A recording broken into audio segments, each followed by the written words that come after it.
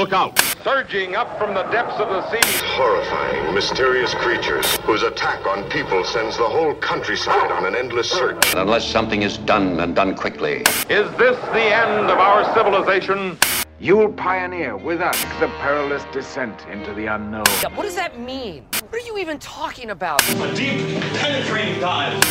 In the last calm and reflective moment, before the monsters came. Humanoids from the Deep Dive. Welcome to Humanoids from the Deep Dive, where we explore all things monster and monster-related. I'm your host, Baron von Frankenstein, and I'm a film historian and author of The Ultimate Guide to Strange Cinema, with bylines from Scream Magazine, Shudder's the Bite, and currently at Geek Vibes Nation. To celebrate the show's one-year anniversary, the co-hosts are taking over hosting duties. So we have Jeff Ewing, Luna Menui, and Andre Couture joining us today. Woohoo! Yeah, so we're doing The Nanny, which is about a woman that gets fired from her job and dumped by her boyfriend, and she's a cosmetic salesman, and now she's a nanny for three rich children. Oh shit, that's the wrong nanny. It's like, wait a minute. No. I missed a lot of subtext. Yeah, right?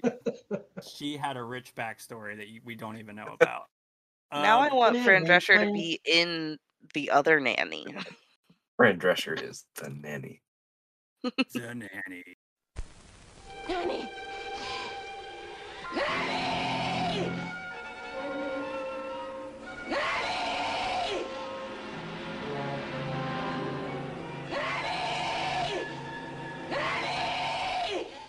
Betty Davis as the Nanny adds another magnificent performance to her unequaled record of outstanding portrayals. Nanny had been in the family for years. Then, mysteriously, two are dead. Two live on in constant terror.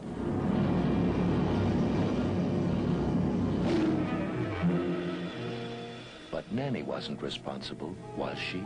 I'm frightened, Nanny. I'm frightened. Was Nanny to blame when this radiant young mother crumbled into a neurotic woman? But, Nanny, I don't want him home. And young Joey, is he terrorized or terrorizing? He's an homicidal nut. He's a monster. It's the cruelest thing I've ever heard of. What happens if you die in the night?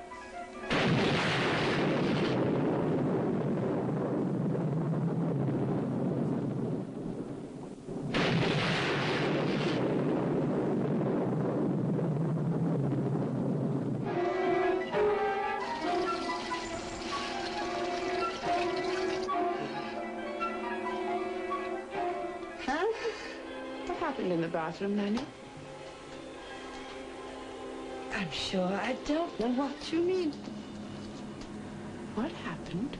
Miss Penn, go back to bed. What happened?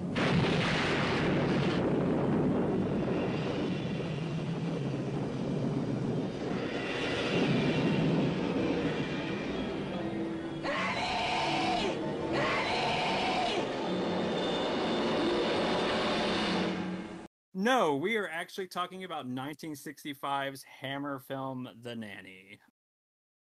Betty Davis is an English nanny who's in charge of a ruthless 10-year-old named Joey, just discharged from a disturbed children's home where he spent 2 years undergoing treatment for drowning his little sister in the bathtub. He returns to an unloving father, a fragile mother, and a doting nanny in this disturbing thriller. But we can also talk about Fran Drescher any day of the week. So, I guess I'll open it up to reviews and then we'll come back to me. Sounds good. Yeah. Who wants to kick it off? Yeah, I'll go. Hey, folks at home, I'm still alive. I'm That he knows of. I know of. So many surprises for you guys, guys and gals, and everyone else in this lovely episode. So this was my first time watching the film in preparation for this episode, and I've always been a fan of Hammer horror and 1960s horror, so it's kind of surprising I never saw it before. But I really enjoyed it. I liked the kind of like suspenseful twists and turns that it throws around, and the actual um nanny Betty Davis is really intimidating, and it's really easy to be suspicious of her. She has a lot of screen presence and a lot of like slow bubbling under the surface menace. Um, I thought that also for a younger actor, Joey gave a really good performance that really kind of sold the odd dynamic between the two. And yeah, I thought it was really creepy and suspenseful and murdery, and I feel like being 1960s, there's some parts of it I feel that don't feel just individual scenes that don't feel like that modern in a way that kind of makes them not land as hard for me as they would. But overall, I really liked it. I give it 4 out of 5. Nice. Yeah, that's great. Andre, what did you think of it? Yeah, so this was also my first time watching it in preparation, and it's always been on my list. That there's something about like Hammer's like non-full horror properties, like they're thrillers, murder mysteries. Like I would probably argue that like The Maniac might be one of those. Um, and yeah, there's something really cool about this film that uh, it seems like a straightforward family drama, something that like uh, a lot of different studios might have taken a mold from, and it just like morphs into like this really sharp psychological like thriller aspect to it. So it doesn't come across as like a standard progression because it comes so quickly and so late into the last act, I would say. Mm-hmm. So yeah, it feels different after having seen it and watching it for the first time in real time. Mm-hmm. So yeah, I think I would go with Jeff's review and give it 4 out of 5. Like once the credits roll, it sort of sinks in a little bit, and then it hits a little bit harder after the fact. It's sort of like it's a time bomb of a movie. Yeah, I'd say it's super fair. So Great. yeah, dude, 4 out of 5. I guess my review would be I picked it, so obviously I like it. But no, it's really good. It's really creepy. There's so much great stuff in it. I mean, Betty Davis is amazing, of course. You have Jimmy Sangster, who wrote, gosh, some of the most amazing Hammer stuff: X the Unknown, Curse of Frankenstein, Brides of Dracula, Horror of Dracula. Like, he did The Snorkel, which I think is a really cool, Yeah, that weird was pretty thriller. fun. Yeah, okay, yeah. So yeah, I mean, it's he also wrote The Anniversary with Betty Davis, which was another Hammer film that I was actually also considering, but The Anniversary is not really like horror. It's more like a almost like what they would call like a kitchen sink drama. Even though Betty Davis's character is very almost grotesque like in that one, but yeah, it's really just kind of unnerving. It's definitely, I think, really I mean, does it kind of an excellent job with just like the photography. Like Harry Waxman also like photographed The Wicker Man, so among other things. But yeah, I mean, it's definitely strange. It's definitely offbeat.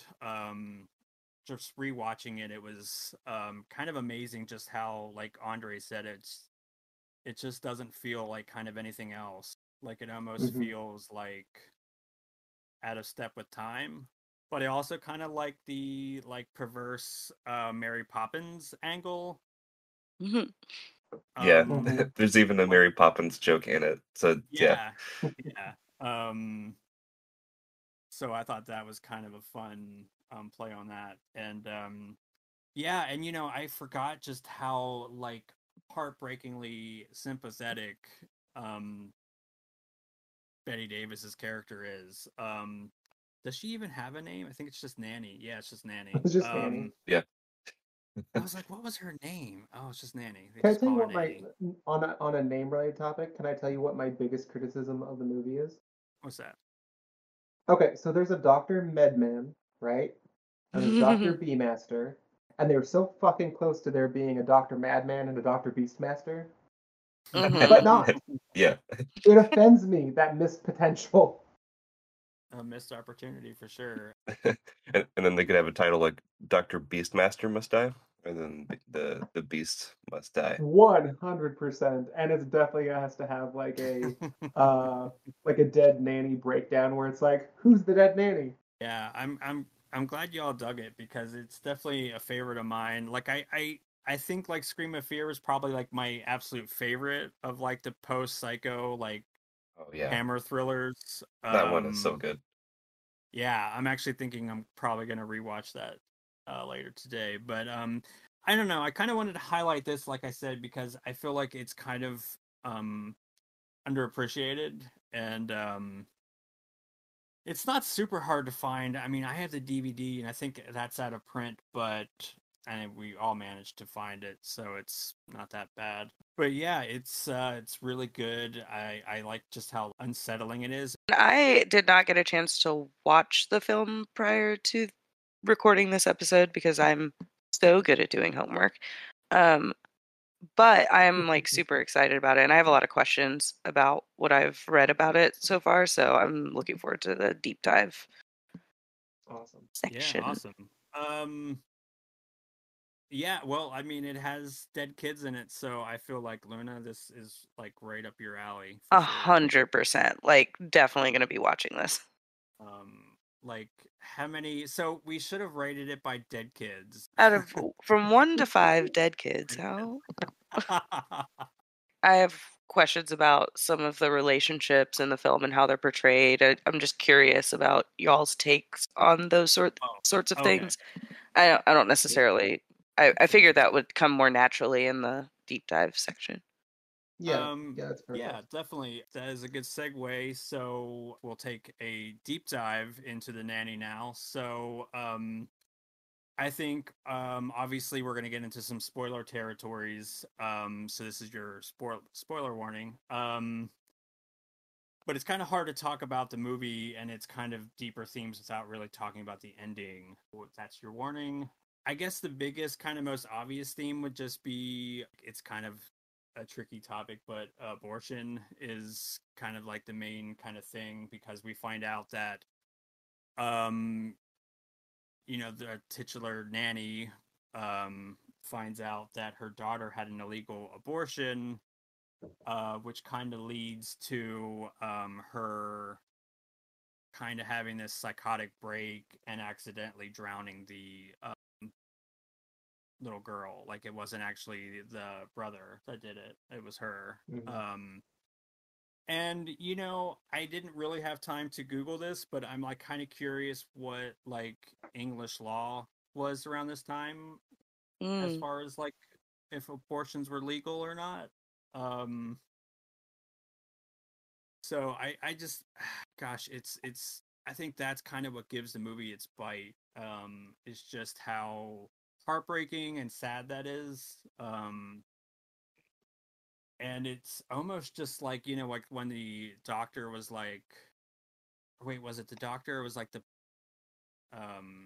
was like the doctor that was with her that was like, I was with her last moments, and the doctors weren't sterile. They just want to, get their money, get paid and stuff. Mm-hmm. And I mean, gosh, that's just heart wrenching. Like, I just think that that's so awful. What do y'all think about that kind of aspect of the story? I feel like, I mean, it might have been intended to draw a critical lens at restrictive abortion laws in the UK, but I was not a big fan of that plot point per se. It adds like a touch of irony to the whole situation, and it kind of echoes the whole like child murder plot line, but like abortion is not murdering a child. So like it's kind of maybe accidentally regressive in ways that I feel like right now living in the contemporary United States, and the fact that like there's a subset of society trying to put us in like their imagined version of the 1800s.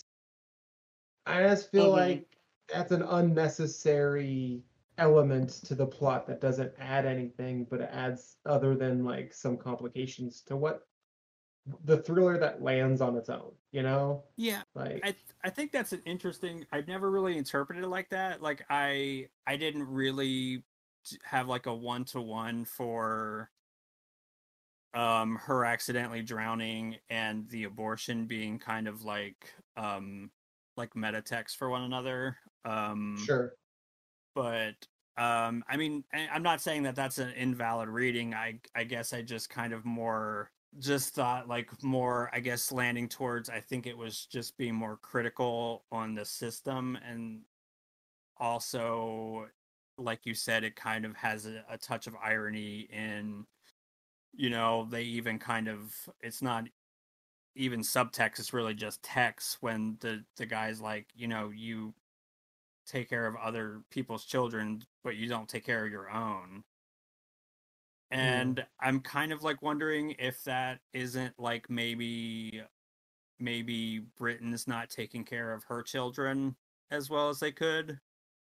So I think that could maybe be something. If we wanted to there's that little bit that the man who's there says when she's just learning about it, that like she's willing to go off and spend so much time with another family and doesn't even care about her own. Yeah. So that's kind of my read on it. Like, I didn't think it was so much like that they were equating the child murder with like abortion murder. I think it honestly, I think it makes like the fact that it makes the victim so sympathetic. I mean, obviously because she is. I mean, the mother that died. Right. I don't think it's like a condemnation of abortion. I think it's just tragedy and tragic circumstances and how that kind of domino effect affected this other family. And I mean, I will say that like, even though I like this movie, I think there are some kind of maybe sloppy plotting that is not really something that Sangster is kind of like. He's a good screenwriter, but he's definitely not infallible. But I definitely think that it was trying to make a progressive statement. But Andre, how do you feel about that? Yeah, I mean, I'm thinking that there might be a version of the script where that whole moment with her discovering her daughter and the abortion thing, where that plays into like the nanny's like I don't want to say like her psychosis, but it's just like how she operates logically in the film. Like when she feels compelled to, give the daughter the bath, and then like she blinks and then she sees what's really there, and then she blinks again. When she switches between those states. Um, yeah, I guess psychosis is the word for it. There's probably a version of the script where that moment with her daughter and the abortion is directly relevant to how she maybe sees like what a perfect family should be, like mother, daughter, son, whatever, husband, and then they give you grandchildren, and like you're supposed to, further the family line. Uh, but it sort of just kind of ends pretty abruptly after that scene. It doesn't really play into the rest of the film, so it seems like it was something that might have just got like truncated from the story. Yeah, I mean, it definitely does seem like there's some missing pieces. I even when I was taking notes for this, I even made the note that this could be a mini series, maybe. Yeah. I mean, think so. Yeah, like you could I honestly could see this maybe being like retooled in like a four-part series where I don't know, like I understand like when you said, Andre, like, I feel like they wanted to move the story along quicker, but then I feel like you lose some pieces. Like I thought the motivation was at times kind of weird. Like, I mean, again, I like this movie, but I can also admit when some of the plotting was maybe not as strong as it could have been. Like she clearly got away with it. They think that the son did it accidentally. And it's, she's basically gotten away with it scot-free, for lack of a better term, but then she kind of feels like she needs to get rid of the family, or at least the mother and the son. Yeah. So like, I mean, why? to be fair, I feel like if you have just narrowly gotten away with the murder, the only way to make yourself look less like a suspect is to pile on more murders that you're the only person possible to do them. Yeah. Like, definitely like increase the amount of the death toll and then make it more centrally connected to you is the best way to go about things. Yeah, and I also understand, just from like a story standpoint, you kind of need like the conflict, otherwise you wouldn't really have a movie. You would just have a child coming home that may or may not have killed his sister. So you almost kind of need that like conflict. But I don't know. I just I feel like there was maybe a cleaner, neater way to connect those dots, I guess. Yeah, I almost feel like it would have been a little tighter if this movie, and I will call it, we need to talk about Joey. Yeah, you get me. No, but I feel like it would be a little bit cleaner if the conflict were like just a little more centrally focused on just her and Joey, and barely even throw the mom into it except as like someone who's concerned. And it becomes then sort of like because like the strongest part where it lands the most for me is like the kind of battle of wits between Joey, who's been blamed for the death, and then Annie, who has to like keep him fucking quiet. And that's definitely where the film lands the most, and I would just kind of simplify just to that. Yeah. So this lends to one of the questions I have, which is just based on like reading through a lot of the synopses that I've found.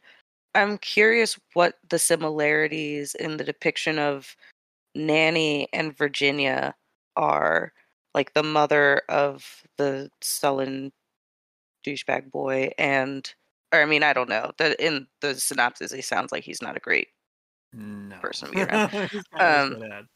And and the nanny herself. Like what are the similarities in how they portray these two characters, because they both lost a daughter?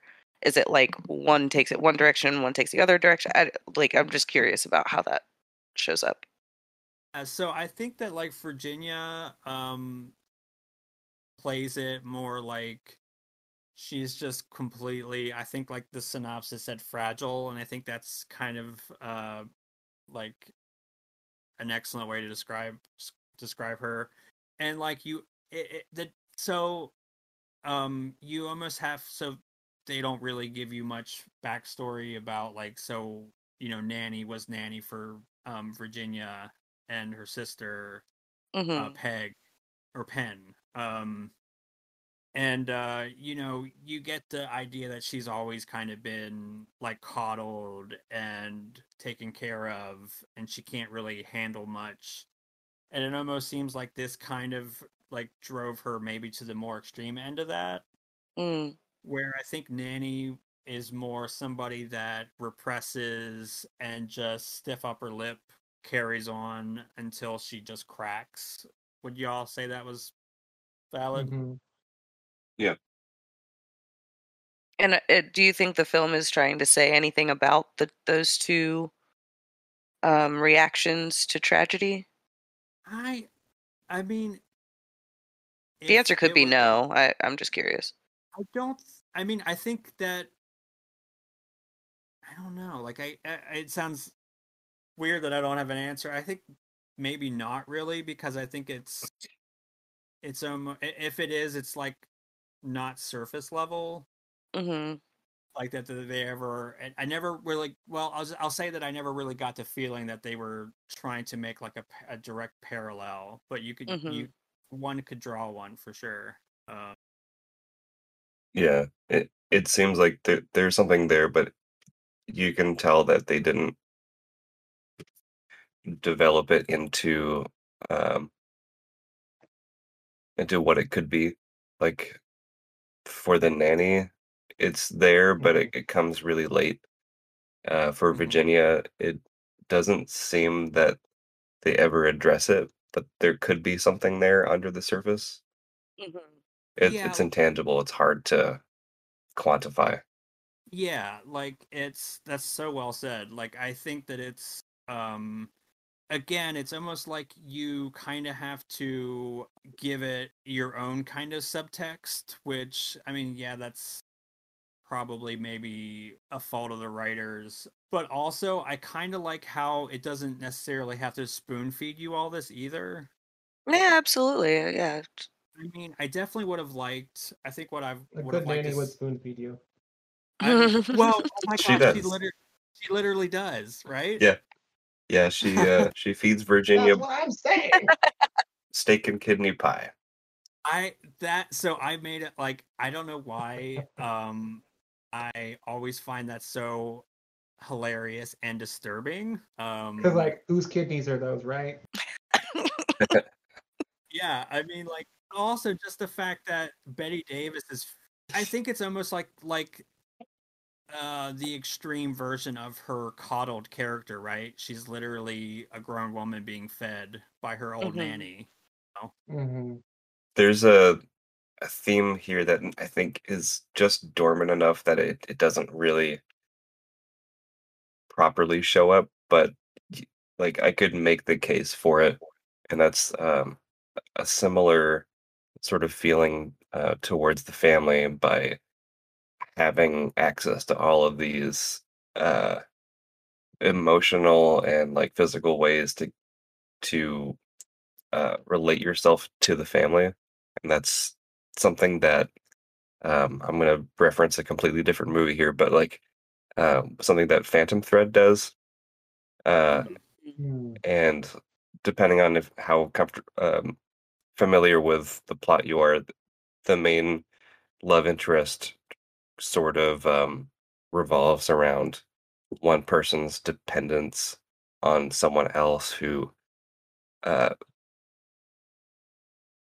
demonstrates that dependence by and also spoilers for Phantom Thread, by poisoning them lightly so that they will come back to them and make them chill the feel fuck better. out. Yeah, it's like Yeah. a classic like codependency Yeah, it's like they story.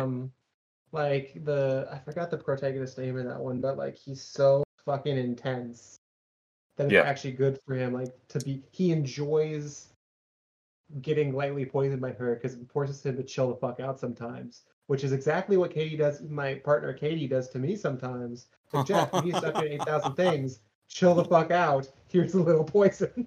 Get a frozen pizza and put some mushrooms on there. For legal reasons, I have to tell you that's a joke. Yes, I love mushrooms on my pizza. Of course you do. Of course I do. That's such an excellent point, Andre. Like I never really thought about that, but it is kind of like Phantom Thread in that kind of in that way. Yeah. I mean it's almost like this kind of sick kind of codependency. Also, can I just make a real quick tangent on Phantom Thread? I was so disappointed that it wasn't an actual Phantom Thread, like a haunted garment situation. But I was too at first. I thought there was going to be something more to like the, sewing like a random thing inside, in the Phantom Thread, like a note or a button or like maybe a lock of hair. So like, oh shit, could we get like a cursed object or something like that? Oh, I would have loved the fuck out of that. I will say this, you're right, that would be amazing. But I still enjoyed it because I expected it to be like the most boring, god-awful movie I've ever fucking seen. Oh man. And then it was at least a little bit fucked up, and I was like, okay, cool. So like, I felt like I won the lottery, but you're right, that would have been awesome. It has one of my favorite lines too, where the main character is at a party and then he sees someone that he didn't like before. And he's like, "Oh, hello. I think I remember telling you to fuck off." But have y'all seen In Fabric, which is actually about a cursed piece of clothing? I have not yet. No, but now I need to. It's really good. I liked it, but I can see. Cool. Well, so it just I feel like it depends on how you feel about Peter Strickland. I still have yet to dive into Strickland's work, so yeah, I haven't seen his stuff yet. That I'm sorry, this is such a tangent. I'm such a big Peter Strickland fan. Like I think I'm trying to think what like would be like a really good like starter film, like maybe The Duke of Burgundy, probably. Yeah, that's the first thing that popped up for me, so probably gonna do that one. Yeah. So I also kind of wanted to talk about like the father, which I think is such an interesting character.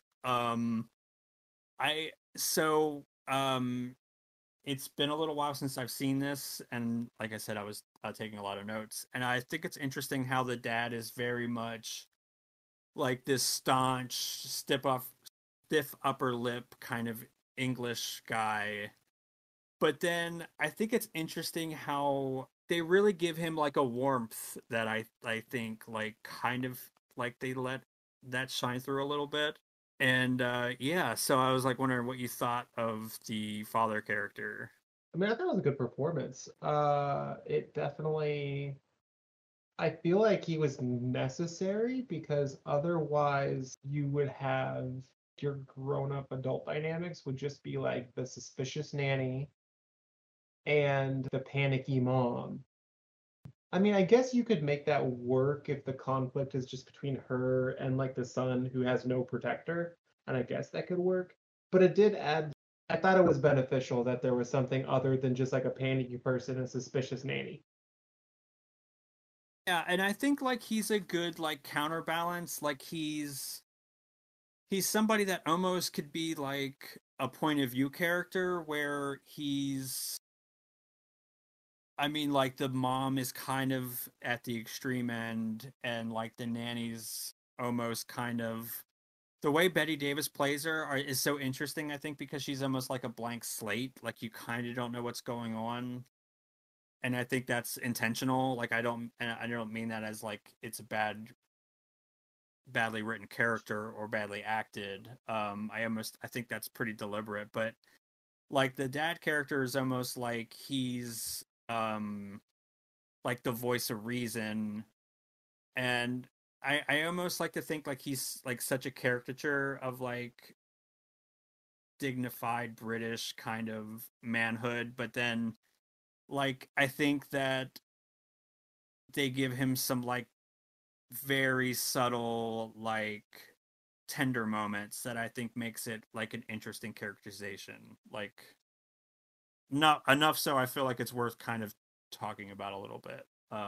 What do you think, Andre? Yeah, I mean, he definitely seems like one of those character actor types where it's the like the strict like British dad from the 60s.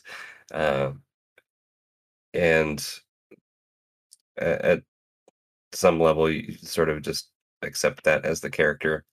Um, I thought there was an interesting moment, though, that gives you a glimpse into like his real personality rather than like the persona he puts on because he's um, I don't know, I guess you could call him like a workaholic. Like he just decides to leave the family for like a couple days just so he can go do some job in like Beirut or something. Um, he has this moment where he comes into Joey's room, uh, where he's taken the gift that they gave him, which is like a little like suitcase record player. Uh, so he's listening to music and he's messing around with a rope, like he's making another hangman's noose. And the father comes in and then he sees everything that's going on. And the first thing that he goes to is like he turns the music off and he just tells him that it's too loud. I mean, he spends a little bit of time talking to him and trying to ask him questions about why he is uh, causing so much trouble, but he doesn't um, verbally acknowledge the fact that his son is tying another noose, which in the film this is the second one that he makes. So there's like this stiff upper lip aspect of the character, but it's not always there. Like it kind of goes lax. Like when. And you know what's interesting is so like we don't know what his character was like necessarily after this tragedy, right? Like I kind of wonder like how much of that like cold and aloofness is something that's always been in his character or something that's kind of I don't know, like an after kind of effect of this tragedy. Because really we don't know these people as characters until after this event, So, I mean, that is like Andre, what you said, like really interesting because that's kind of the scene that I was thinking of when I think of like, I think it's like the only really scene where you have a one-on-one with him where he's not like grumpy or barking orders or, where he just kind of has some quiet moments. And that's, I mean, I appreciate that because like I hate like I feel like women especially get this where like they're so one-dimensional nagging shrews and they never get to have any kind of depth or complexity.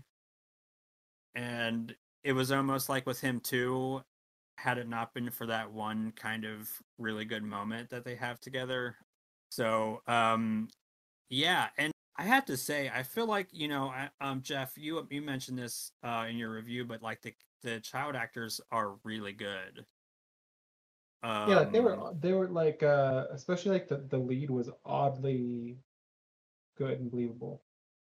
Like yeah, like he's like kind of a shithead, but like also kind of endearing. So this actor's name is William Dix, and he did literally 2 other movies after this. He was in Dr. Dolittle and something called Superstition from 2001.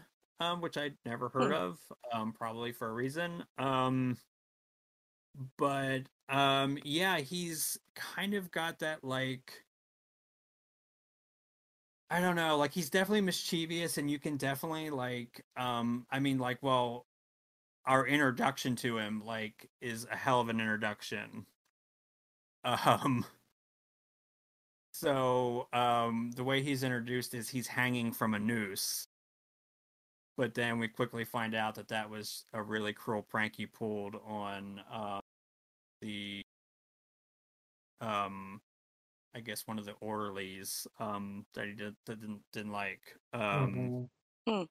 Which is so, like I like that it kind of sets up this dark humor. Like, this movie is not a comedy, but it definitely does have some sardonically dark kind of humor. So I think, like, in that regard, I think it kind of sets it sets that tone really well. It's also, I would totally agree with you, first of all, but then I also think it's important to just reiterate the fact that, like, something you've been talking about is that even if there's a little wiggle room in the interpretation, but even if I mean, it does establish that the Joey did not kill his sister pretty convincingly, but even if he didn't, he's still a fucking dud as far as kids go. Like, he's still a bit of a sociopath. You know what I mean? Yep. Yeah. And definitely. so, yeah, exactly. And so, like, even if he didn't do that, he still delights in tormenting people. Yeah, and again, I kind of like, I totally agree with that. I almost kind of wonder what he was like before all this, because I mean, it clearly messed up the parents. I mean, it would mess up anybody, I mean, even in a small degree. So I mean, again, it's kind of like, I wonder if him being kind of a dick was maybe a result of, I mean, it was kind of blamed for killing his sister. I mean, they always frame it like it was an accident. They never thought he did it intentionally. In fact, I think it's interesting that they state that he's in the hospital not because of that crime, but because he wasn't eating or sleeping. And then they explain that better later. That's really interesting. Yeah, it is a really neat little movie. I mean, it definitely has some shaggy plotting, and I think it was just basically for time, but it definitely is interesting because of how they kind of deal with these topics, especially something like as hot button as abortion, and they don't skirt around it. I mean, it's like they full on bring it to the forefront at the end, which I thought was pretty ballsy.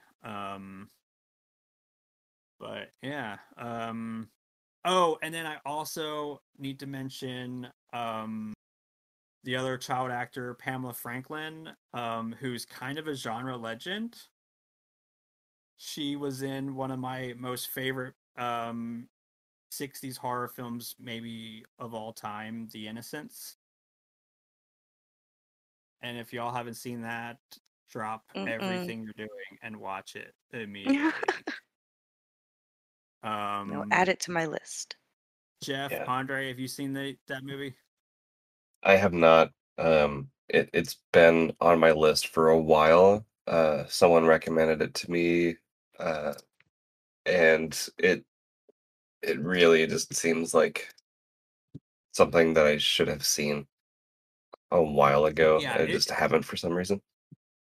Yeah, it's excellent. Like, to give you this film's pedigree, it was co-written by Truman Capote. Yeah. So, Legit. and Freddie Francis did the photography.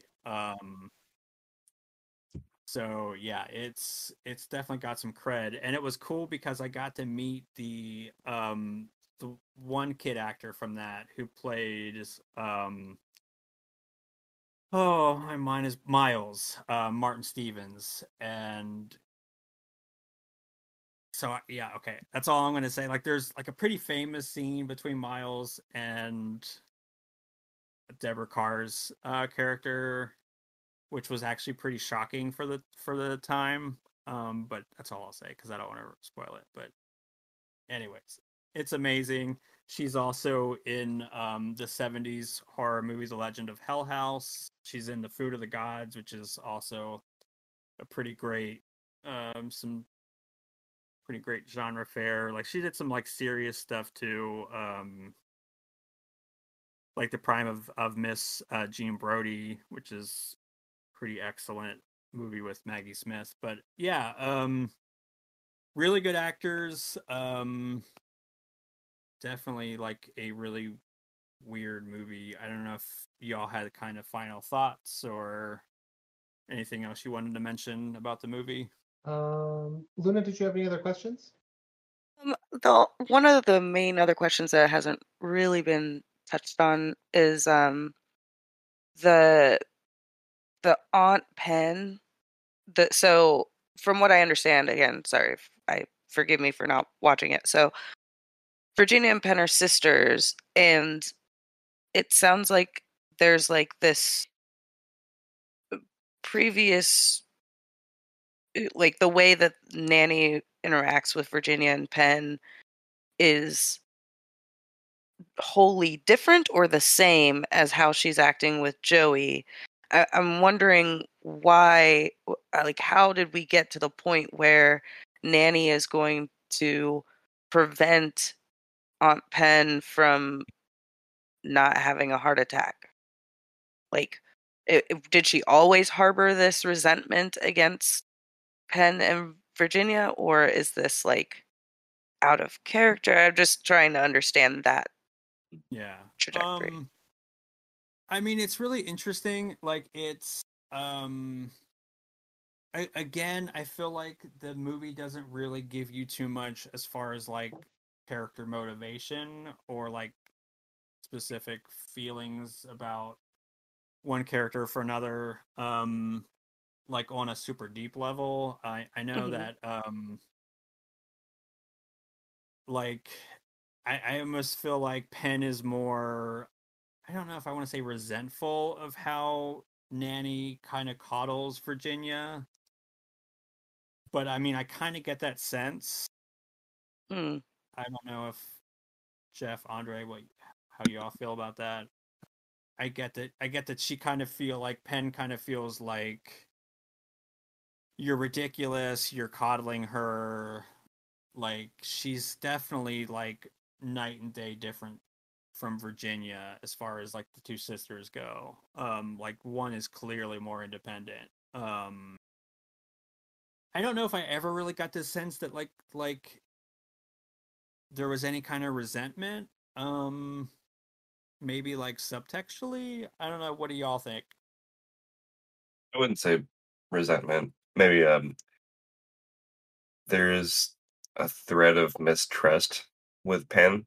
I think that might be one of the things that differ between the sisters, where Virginia is like completely like giving, like she just like she resigns her like any and all judgment. She just like completely and wholly believes you, whatever you say. But Penn is a little bit more I'm not thinking of the word here, but she's not the same way. She is a little bit more pessimistic, maybe, and like questioning of her surroundings, but not to an extreme. Yeah, you get the like the feeling, even though again it's more like subtextual, but you get the feeling that Penn is definitely more like street smart. She's definitely more of this like the 60s era, where Virginia almost feels kind of like,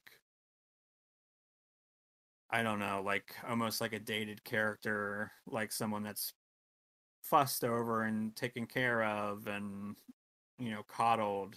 Interesting. Yeah, that the fact that Penn is more like, I guess, more assertive makes me even more excited to watch the film to see that character in juxtaposition with the typical frail, fragile, Yeah. weeping woman. They both have like this medical condition though. I actually no, it's just Penn that has it because like she is revealed like she has like a weak heart and has to take like medication to keep it from uh quickening whenever she feels like excited, scared, anything that would like agitate it. So that's the preventing the heart attack thing that you brought up. But yeah, that as far as that's concerned, it's like a lot of films will introduce like a female character and then like just give her um some sort of clinical affliction that makes them into a weak character, but that's not the case in this movie. She just happens to have this condition and she instigates as she normally would, but sometimes it does get out of control. And there's a couple moments where they do like show that when she's in the film. Very cool. Yeah, I'm definitely intrigued about that character. Yeah, I mean, it is an interesting kind of dynamic that they have, but again, it's almost like I feel like again, it's like I wish that they had more time to really explore and delve deep into these characters. And like I understand that like you really couldn't do that with a movie like this and kind of still keep it really lean and well paced. I mean, like the movie's only like a little over 90 minutes, so I mean it gets through a lot of stuff quickly, which is good and bad, I guess, but some of it is you have to kind of fill in the blanks a little bit. All right, well, it's been awesome chatting this movie with you. I'm definitely going to be watching it, but I need to go. I got to hit the road. So I will be back next episode. I'll talk to you guys soon. See ya. Bye. So yeah, well, like, I'm glad you all seem to enjoy the movie. So, like, just wrapping it up, any final things you wanted to mention? Things you found interesting that we didn't get to talk about yet? I don't really have anything we didn't get to talk about yet. I just want to kind of reiterate that I really like its suspense is very well developed. Like that's something that the film does really well. And as something that I really like in a good thriller. I think that it's absolutely worth watching for the folks at home for more reasons than that, but for that alone. I also wanted to just throw out a quick question. I'm curious, like, if you thought, and this is for both y'all, if you thought that was the twist that if you thought it was well done. I mean, did you kind of always think it was the nanny doing it, or did you think that there was like enough kind of like doubt with Joey? I pretty much was subscribed to it not being Joey because I in these kinds of movies I tend to give them a little bit more like weight towards like the fact that they're saying something that is true. Just because like the kids they don't have a lot of bargaining chips when it comes to like big swings like this. Unless he somehow did plan this whole thing and like kill his sister, which honestly could be a version of a story, sure. But the way that things progress, and just the dynamic between him and the nanny, I think it just confirmed my notions that it was her. Yeah. Yeah, I feel like they do a good job of casting initial doubt, but and developing the reveals gradually. I kind of suspected it wasn't Joey per se early on, but also you do kind of get the feel that he's also kind of disturbed pretty quickly, and I wish they kind of explored that a little bit more. Yeah. But it does a lot to kind of make you question your assumptions, I think. Yeah, I mean, he was disturbed, sure, but was he down with the sickness? Get up, come on, get down with the sickness. Ooh, Open up your head and let it flow into me. No, that's a really good point. I think what I think was really interesting, especially with revisiting it, she revives Aunt Pen, essentially saving her, which I think is a really interesting way to maybe cast some doubt on it being the nanny, because I feel like Andre said, you kind of go in with it with like a preconceived kind of way of how these movies are, kind of formulaic in a way. So what y'all think about that? I thought that was kind of a neat way of maybe subverting that a little bit. Yeah, I did think that was like a nice sort of, it wasn't even technically a red herring, I guess, but yeah, it was a nice misdirection, I guess, to kind of like you're saying, change your expectations a little bit and just keep it from being like a too formulaic, too cookie cut. What'd you think, Andre? Yeah, it was almost unexpected, but then like it sort of makes a little bit of sense when you think how independent the sister is, where if she just like pretends to be like a normal nanny and like nothing happens when she's around, she'll go back home and then like she can resume her operations. So it's like it was surprising at first in retrospect, but then like contextualizing everything that the nanny does, it does make sense, except for, well, which then leads into, it's kind of like a mirror scene where she saves him, and then she saves her, and then right at the end denies her the one thing that she used before that she needs, like the heart medicine. And it's almost like I kind of like, again, they don't really do a great job, but it's almost like I feel like she's quote unquote normal, and then she just kind of has a break and then does these things and then it's like back to normal. So, for me, where the disconnect was when those kind of disconnects for her happened. Did she have, like, she obviously was thinking clearly when she saved Aunt Pen at the beginning, but then at the end, she kind of was having a break again and was like, nope, you gotta go.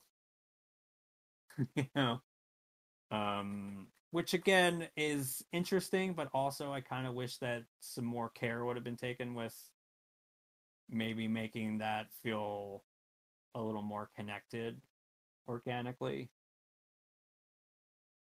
Yeah, I feel like they could have fleshed it out a little bit more, but I still didn't think it was poorly done. Yeah, no, I mean, and like I definitely wanted to highlight this movie just because I think it is a very effective, weird little black and white Hammer film that I think more people need to see. And it's pretty well written. I just think that there is definitely, I wish it maybe would have had a stronger, additional draft of the screenplay. But I mean, gosh, Yeah. it's so well photographed, it's well acted. How disturbing was it when you actually like see her in the bathtub? Yeah, I thought that was really unsettling. I mean, I feel like Hammer never would have done that in like a pre Baby Jane Psycho landscape, Yeah, I mean, I feel like because like Psycho, I mean, like you're saying, this is definitely like one of the post-Psycho sort of everybody's making a thriller now. And Psycho was shocking enough for its day, but then to have like a plot around like dead, drowned children and someone trying to kill children is pretty. It wasn't like the only one in that time period, but it definitely was one of the more shocking ones in terms of like the depravity of the plot. Yeah, it definitely does not like it doesn't suffer fools in how like it's not going to coddle you like right away. Like I said, we get, you know, essentially you think the main kid hung himself. I mean, it turns out he didn't, but I mean, you know, there's that kind of like that moment where you think like, oh shit, like this movie could do anything, because obviously something as the troubling implications of a kid hanging himself is not beyond the pale for this movie. You know what I mean? Right. Like I think that that's such a brilliant way to introduce the character, because yeah, he's kind of messed up. But who wouldn't be in that situation probably? But then also like it does a lot of heavy lifting, because not only does it kind of, like I said, introduces this kind of darkly humorous element, but also just how this movie's kind of unpredictable. Like you don't exactly know where it's gonna go. And you know, I could see that being legitimately shocking for an audience that wasn't used to like what we're kind of desensitized to now, right? Andre, did you have anything you wanted to add or comment on? If anyone has, like, if anyone listening has seen this and like they like the overall aesthetic, the vibe, like just how the film feels progression wise, their thrillers are pretty much all kind of like this. Hammer, that is, where there's some like, you know, very clearly like post Psycho ones, like uh the Maniac or Fanatic, which also is called Die Die My Darling, um Stop Me Before I Kill, even like I know The Snorkel came out before Psycho, but it kind of feels like one. Mm-hmm. Yeah, I like Paranoiac. Paranoiac is good, yeah. Early Oliver Reed is always very interesting to watch. Yeah. Even like I would probably put this in with like something like Cash on Demand, which is it's just like it's just like a bank robbery movie, you know, like one of those thrillers. But like the one that I think really pushes the envelope still is like the 1960 Never Take Sweets from a Stranger. Yes. That one Oh, is man. like that one hits really hard. And like Yeah. there's something about these Hammer productions that aren't like, you know, the full-on Dracula Frankenstein horror properties, but they still have uh, this aspect of dread and um, some sort of air of hopelessness to it that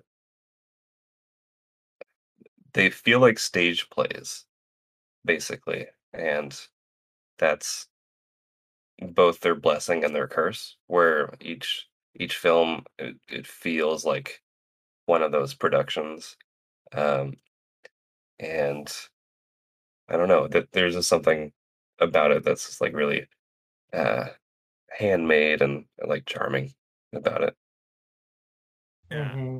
Oh, hey Jeff, have you seen Cash on Demand or Never Take Candy? Or wait, I'm sorry. Yeah, Never Take Candy from a Stranger.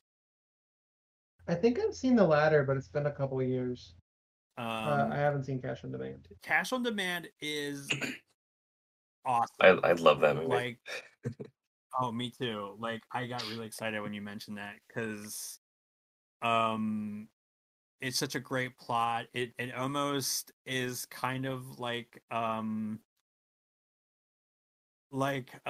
Christmas Carol, almost kind of. Yeah. Like Nice. almost like a retooling of that, but in a heist. And oh gosh, that's No ghosts, it's such but a good yeah, one. only humans. Yeah, but without any spoilers, you can kind of see how that's Oh yeah, definitely. maybe like yeah. So yeah, check that out. That's a good one, like to watch around the holidays if you can, Jeff. Okay, cool. And Yeah, I would say a good Christmas double with that, Cash on Demand and The Silent Partner. Ooh, Oh, yeah. nice. With Elliot Gould and I think John Candy is a supporting actor in a couple scenes. But yeah, cool. I would definitely agree that like it definitely like so I was kind of even toying around with maybe doing like Never Take Candy from a Stranger, or I guess Never Take Sweets from a Stranger, depending on the who's titling it. But I also didn't want to spend a lot of time talking about that grotesque subject. Yeah. Yeah. That is fair. Or like the torture duckling or whatever. Yeah, although I will say that is a good movie, and I'm assuming all these are pretty good movies, but that one's definitely a good one. it would So be a just hard little one to want to disturbing. talk about. Yeah. Perfect. Well, hey, Mike, thank you both for the choice and for emceeing this excellent episode. Folks at home, definitely check the film out if you get a shot. We are all here at Humanoids from the Deep Dive of the opinion that more Hammer horror in your life is always the right move. And this is a really strong thriller with some really unsettling themes that Mike, so glad you picked it and that you brought all that out. You just nailed it. So thank you so much for choosing this and for emceeing today. Yeah. I hope it wasn't too weird and awkward, but I'm weird and awkward. So that's kind of my brand. So it's all good. No, it was really fun. I'm so glad y'all enjoyed the movie, and I would definitely say if you haven't seen it, and check it out. I don't think it's very hard to find, but it's worth checking out. Yeah, like I would say, like it's not one of the Hammer's most known properties, mostly because that goes to anything with Christopher Lee and Peter Cushing in it.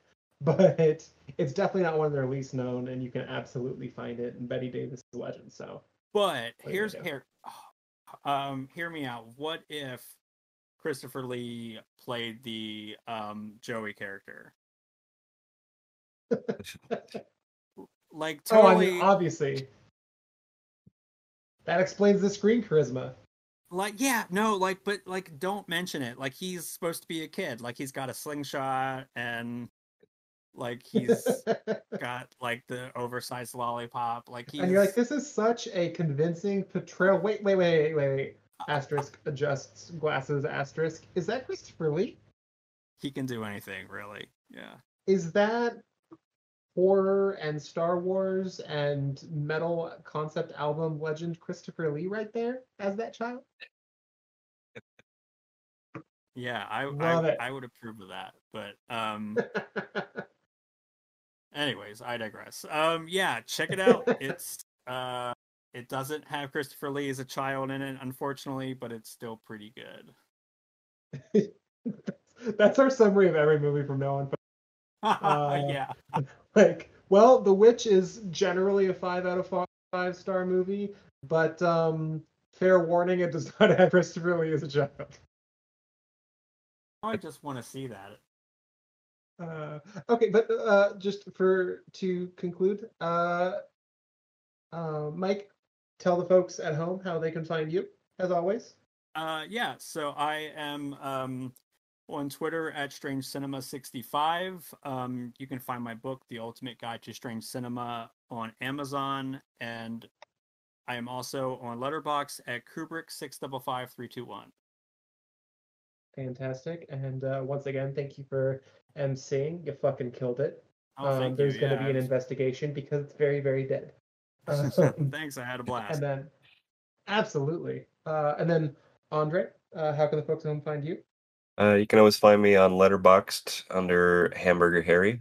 I have a Medium blog, Celluloid Consomme, and you can find me on Twitter at Demoni Disco, spelled like it sounds. Fantastic. Thank you as always for being here today. She can't be here to she had to go and can't be here to hear this, but when she listens back to the episode, Luna, thank you for being on today's episode. And folks at home, you will be able to find the entire month of October is our sort of celebration of a 1-year anniversary of the show. We started late October of last year. And so stay tuned for more episodes that'll have rotating hosts this time, and a very, very special celebration of 2 of our favorite Halloween movies. More on that later this month. Have a great spooky season, and I hope that your house is full of all the scary things and monsters and ghosts and goblins and whatnot. And please join us next time.